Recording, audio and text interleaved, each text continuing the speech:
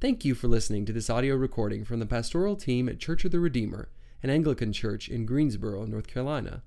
If you'd like to know more about Church of the Redeemer, its ministry, or its mission, then visit us online at redeemergso.org. Good morning. My name is Sergio from Chile, a volunteer priest here at Church of the Redeemer, and working closely with Bishop Alan in our diocese. And today is the last Sunday before Advent begins. Today we celebrate Christ the King Sunday. I want you to keep your Bible open or your phones. We're going to walk together through the text this morning. And I believe this special feast helps us to remember that Christmas is much more than a baby in a manger. It is about Jesus, the King, who one day he will come to judge the living and the dead. However, the kingship of Christ is a very popular doctrine with patristic origins.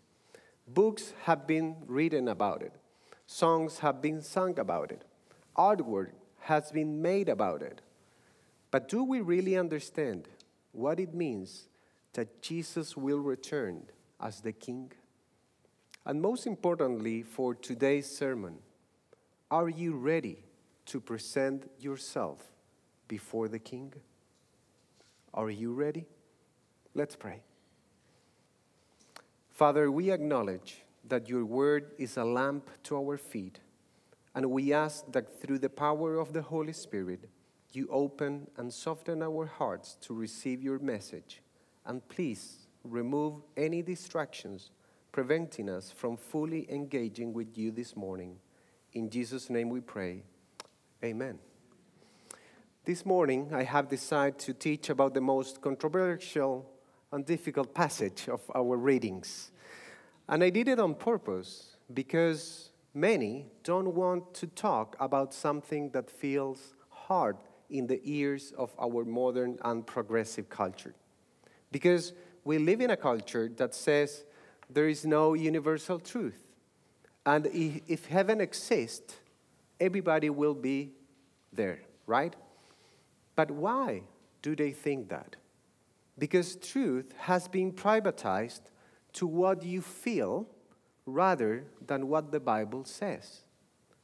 For example, the Holy Scriptures explicitly affirms that the only proper context for sexual intimacy is the relationship of a man and a woman in the context of marriage. However, and very sadly, about 2 weeks ago, the Church of England decided to start blessing homosexual marriages.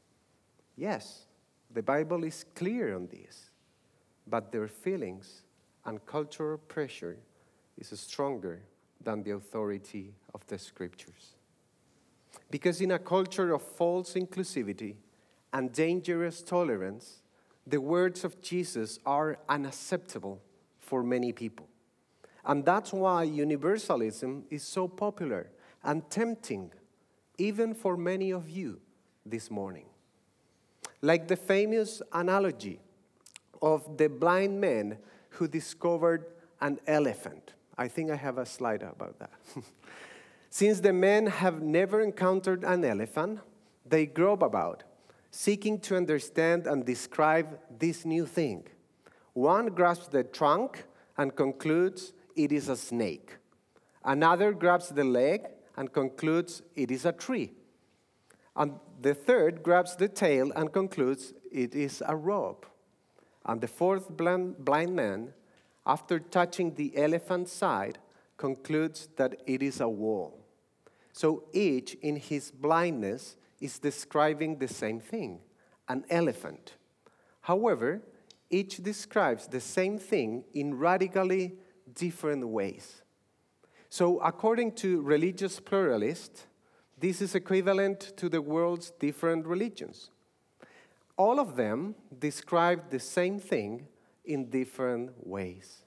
So we should conclude that no individual religion has the truth, but all should be considered equally valid. But what they don't realize and accept is that the elephant has spoken. The elephant has spoken. The elephant has revealed himself through the scriptures. And what it says? It says, I am the truth, the way and the life. No one comes to the Father except through me. What Jesus is saying here is that not all religions are the same. Not everyone has their own truth, and not everyone is going to heaven.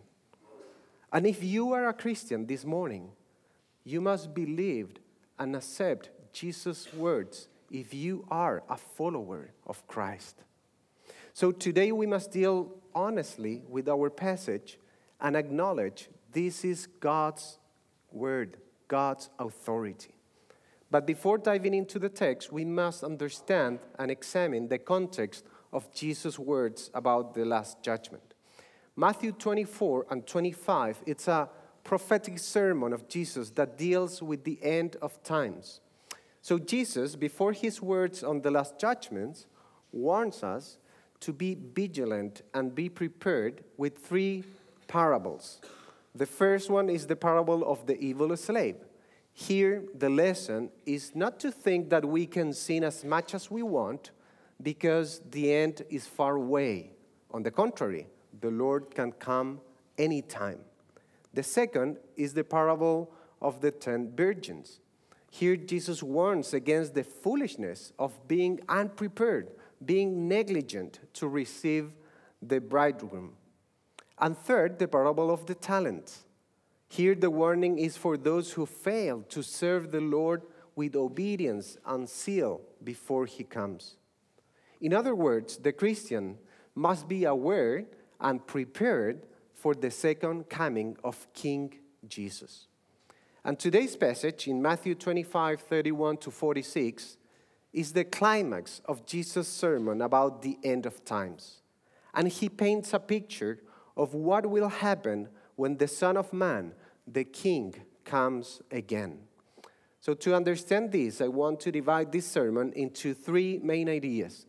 The first one, because Jesus is King, he will come to judge all people in this world. Verses 31 to 33.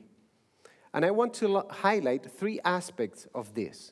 First, the royal coming of Jesus in verse 31. When the Son of Man comes in his glory and all the angels with him, then he will sit on his glorious throne. Jesus will come with an entourage of angels. This is very interesting because you'll remember Jesus entered the city of Jerusalem on a donkey. He entered on an animal of peace, not an animal of war or power. And what did people say? Hosanna to the King of the Jews. However, people were still wondering who Jesus was. They were very unsure about him. But the language here used by Jesus himself is radically different.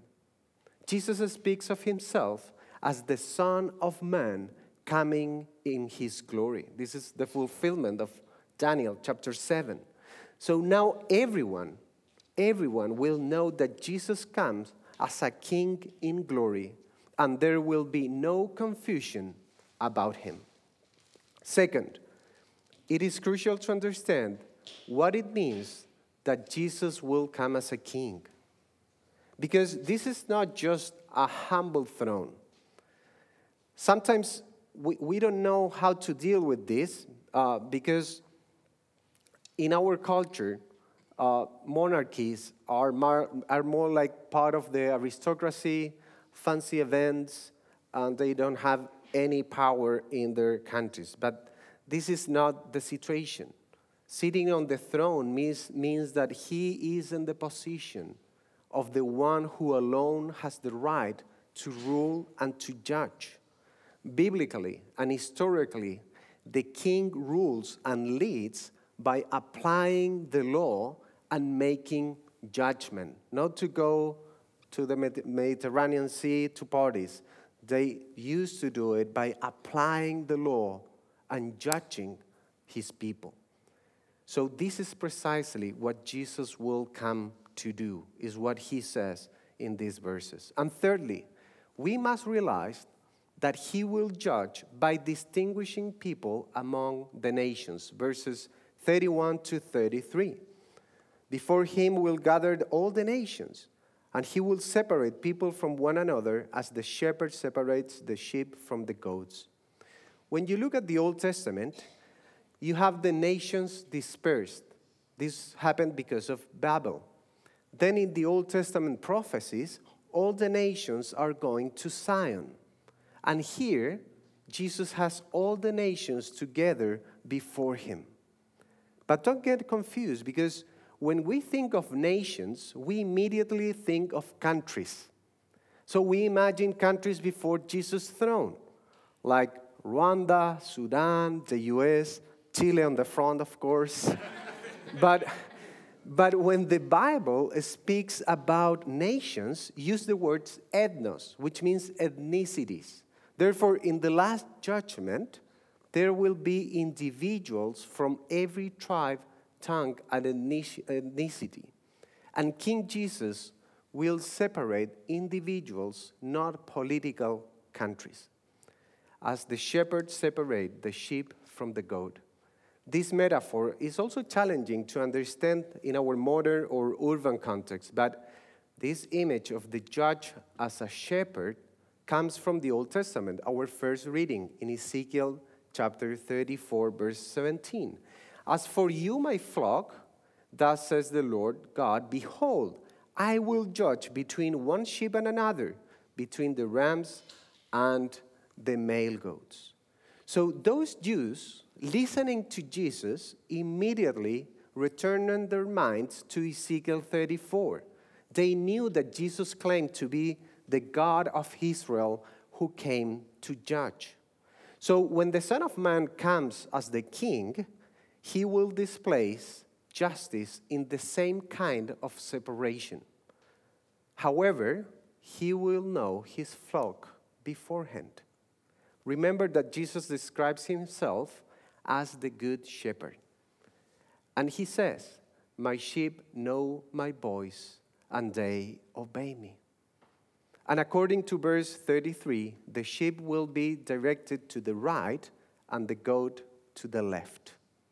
The Bible always distinguishes between the right and the left, same as the US, but for very different reasons. We are not talking about political issues. This is not about Democrats, Republicans. In the Bible, consistently, the right is the place of most incredible privilege before the Lord. So the sheep will be on the right and the goat will be on the left. And I ask you this morning, will be you among the sheep or the goats? Will be you at the right or the left of the throne? But most importantly, how do you know this? That's the question. How do you know this? Here comes my second point.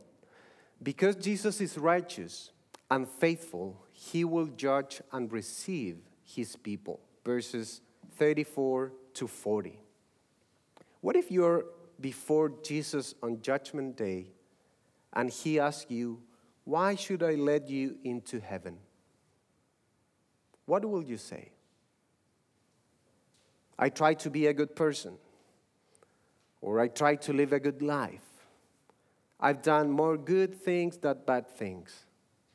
I went to church 2-3 weeks every month, even in Thanksgiving week. Or I was a leader, a lay leader, a deacon, a priest, a bishop. Well, I hope you will say, my only hope in life and death is in the precious blood of my Savior, Jesus Christ, who lived and died for me. I hope you will say, I'm trusting in Jesus Christ by faith alone and by grace alone for salvation. But what if Jesus tells you, well, what evidence of this grace is in you? What will you say then? Well, that's precisely what Jesus is talking about in this section of the passage. This is very important for you to understand because many think that this passage teaches about salvation by works, mainly because of verses 35 to 36. You can look at it in your Bibles or phones. But I will show you that this interpretation is incorrect. First, look at verse 34. Those sheep on his right are the blessed people by the Father. The blessed people by the Father. Those given a kingdom prepared for them before time or before the foundation of the world. So the reason for receiving the kingdom could not be based on their works since it was prepared for them before they did anything about it. This reminds me Ephesians 1:11, which says, "In him we have obtained an inheritance, having been predestined according to the purpose of him who works all things according to the counsel of his will." God's purpose from the beginning, before the world was brought into being, was to redeem his chosen people through grace and faith in him. But now let's take a look to the verses 35 to 36. "For I was hungry, and you gave me food. I was thirsty, and you gave me drink. I was a stranger, and you welcomed me. I was naked, and you clothed me. I was sick, and you visited me. I was in prison, and you came to me." Jesus speaks about them, about having cared for the hungry, the thirsty, the strangers, the naked, those who were sick. These are the verses that create this confusion. But is it by doing these things that we get into heaven?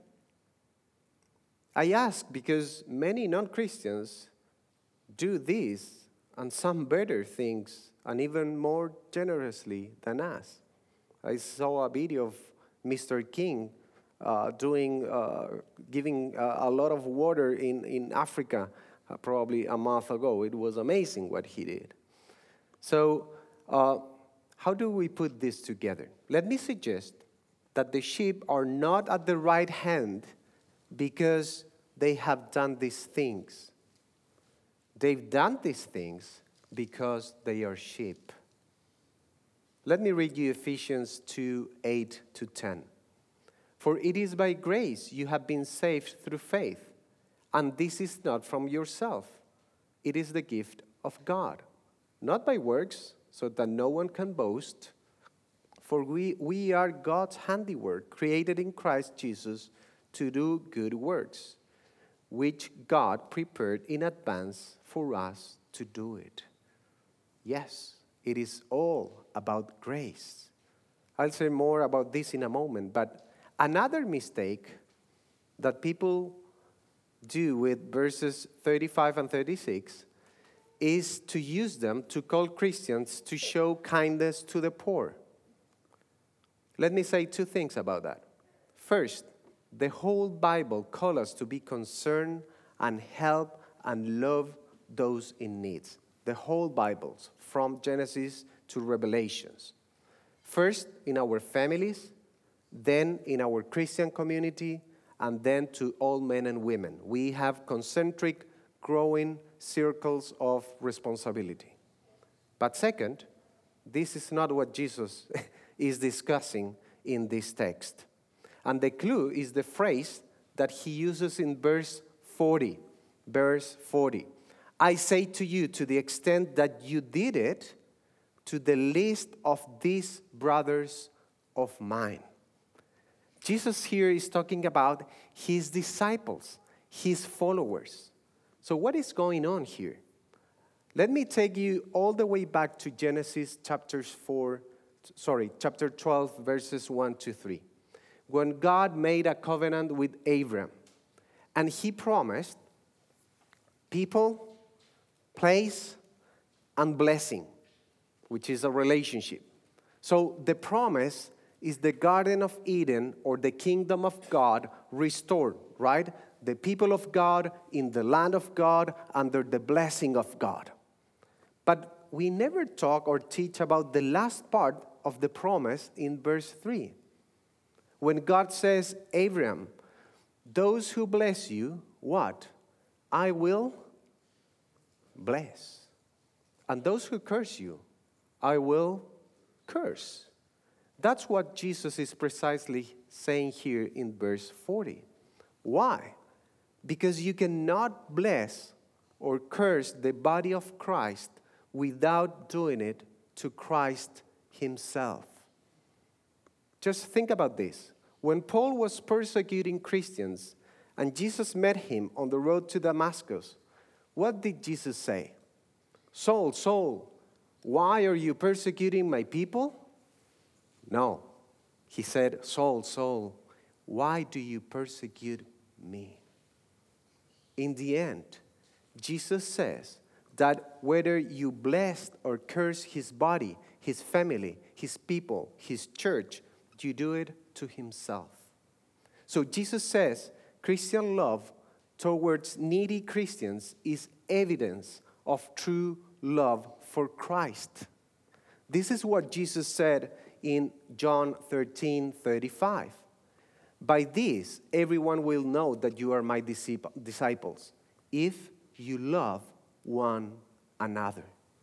So these loving actions are the evidence of who these people really are. But Jesus never taught that social justice is how you will be saved. Because if it does, we will all be lost. Because we can never care enough.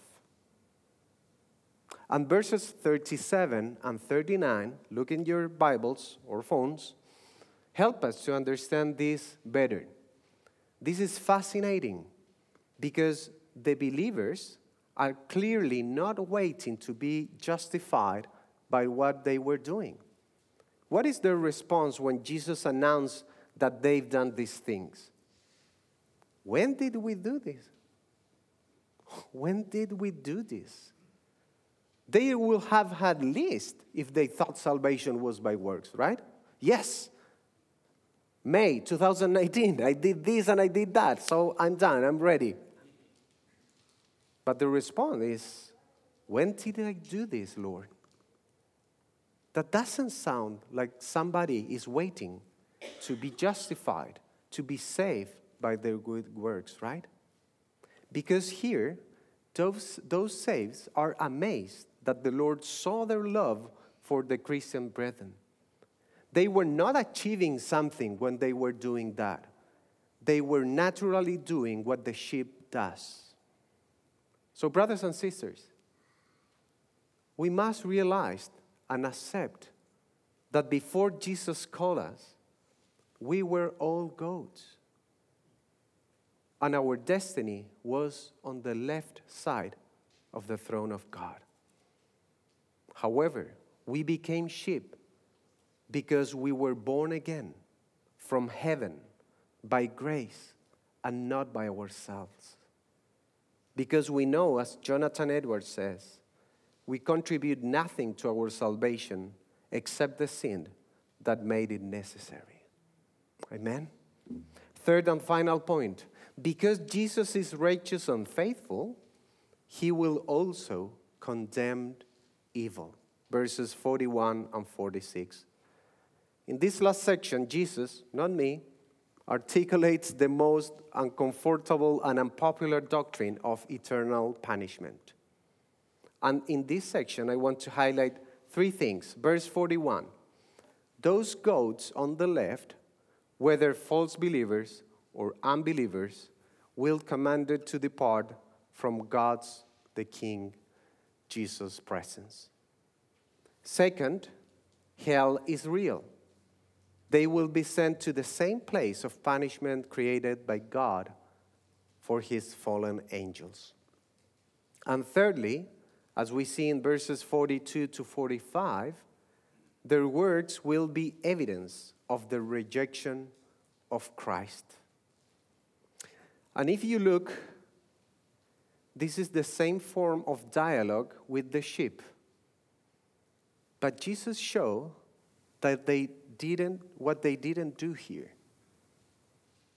This is fascinating because they ask the opposite.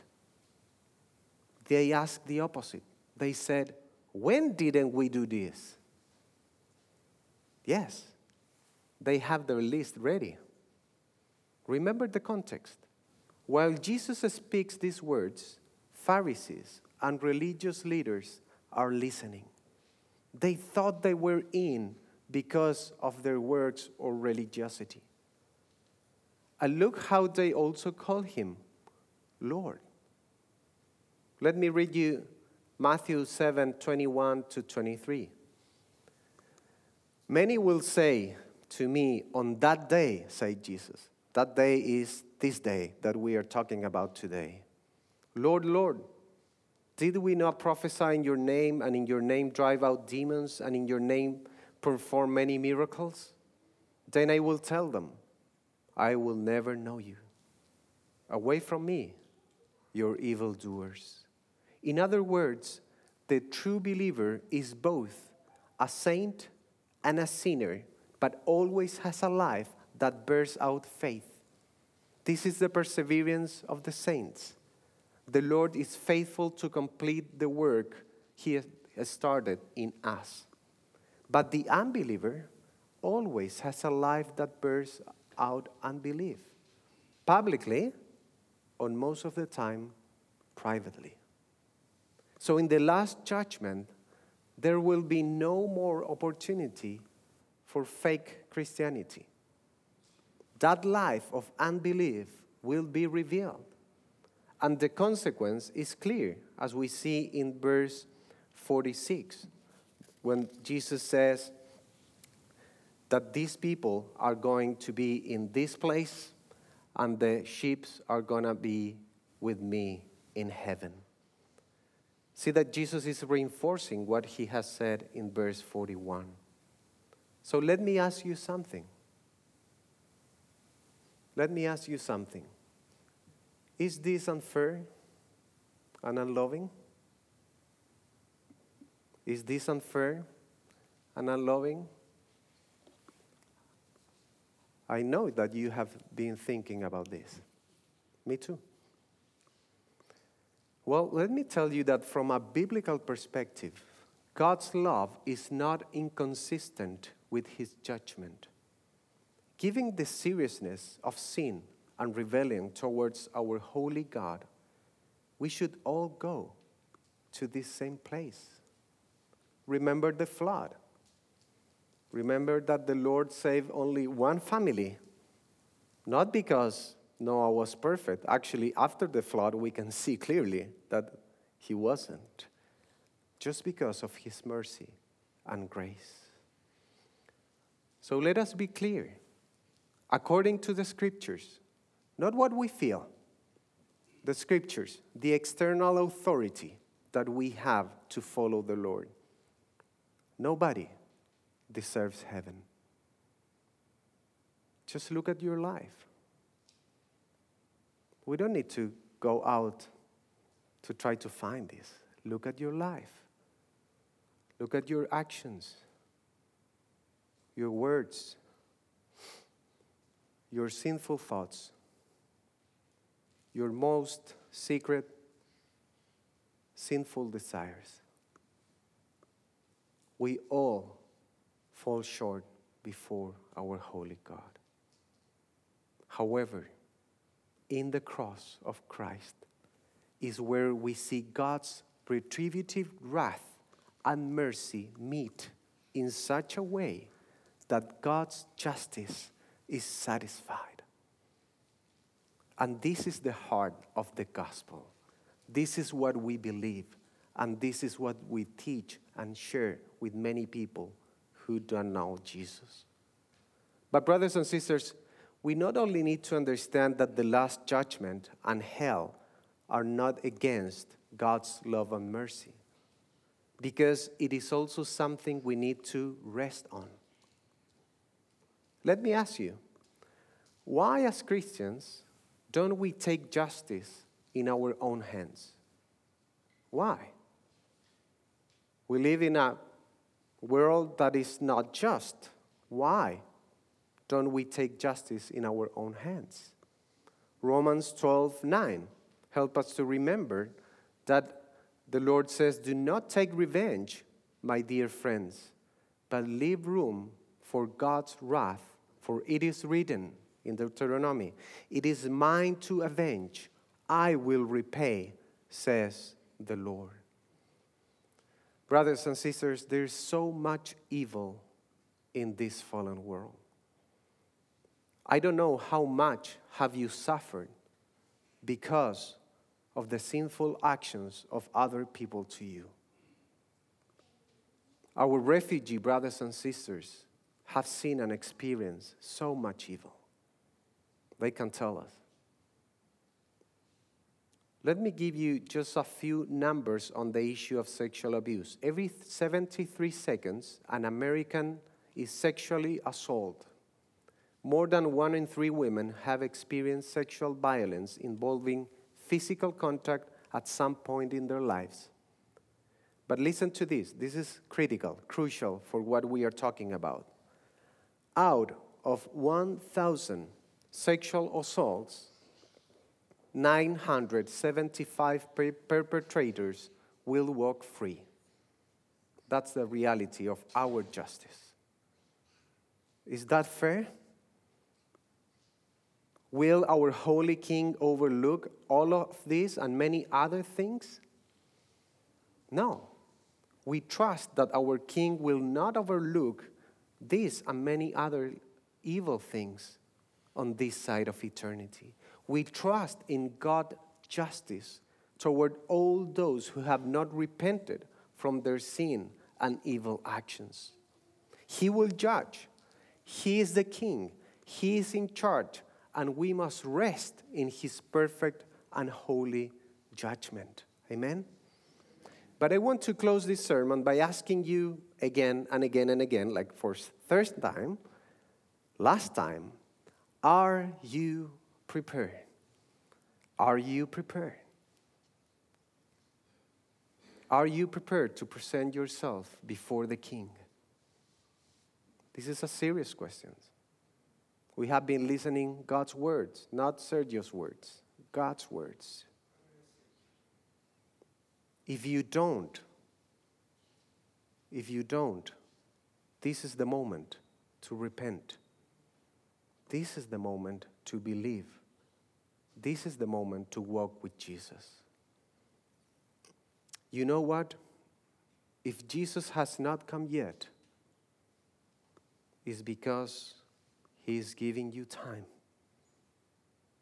Don't waste your time.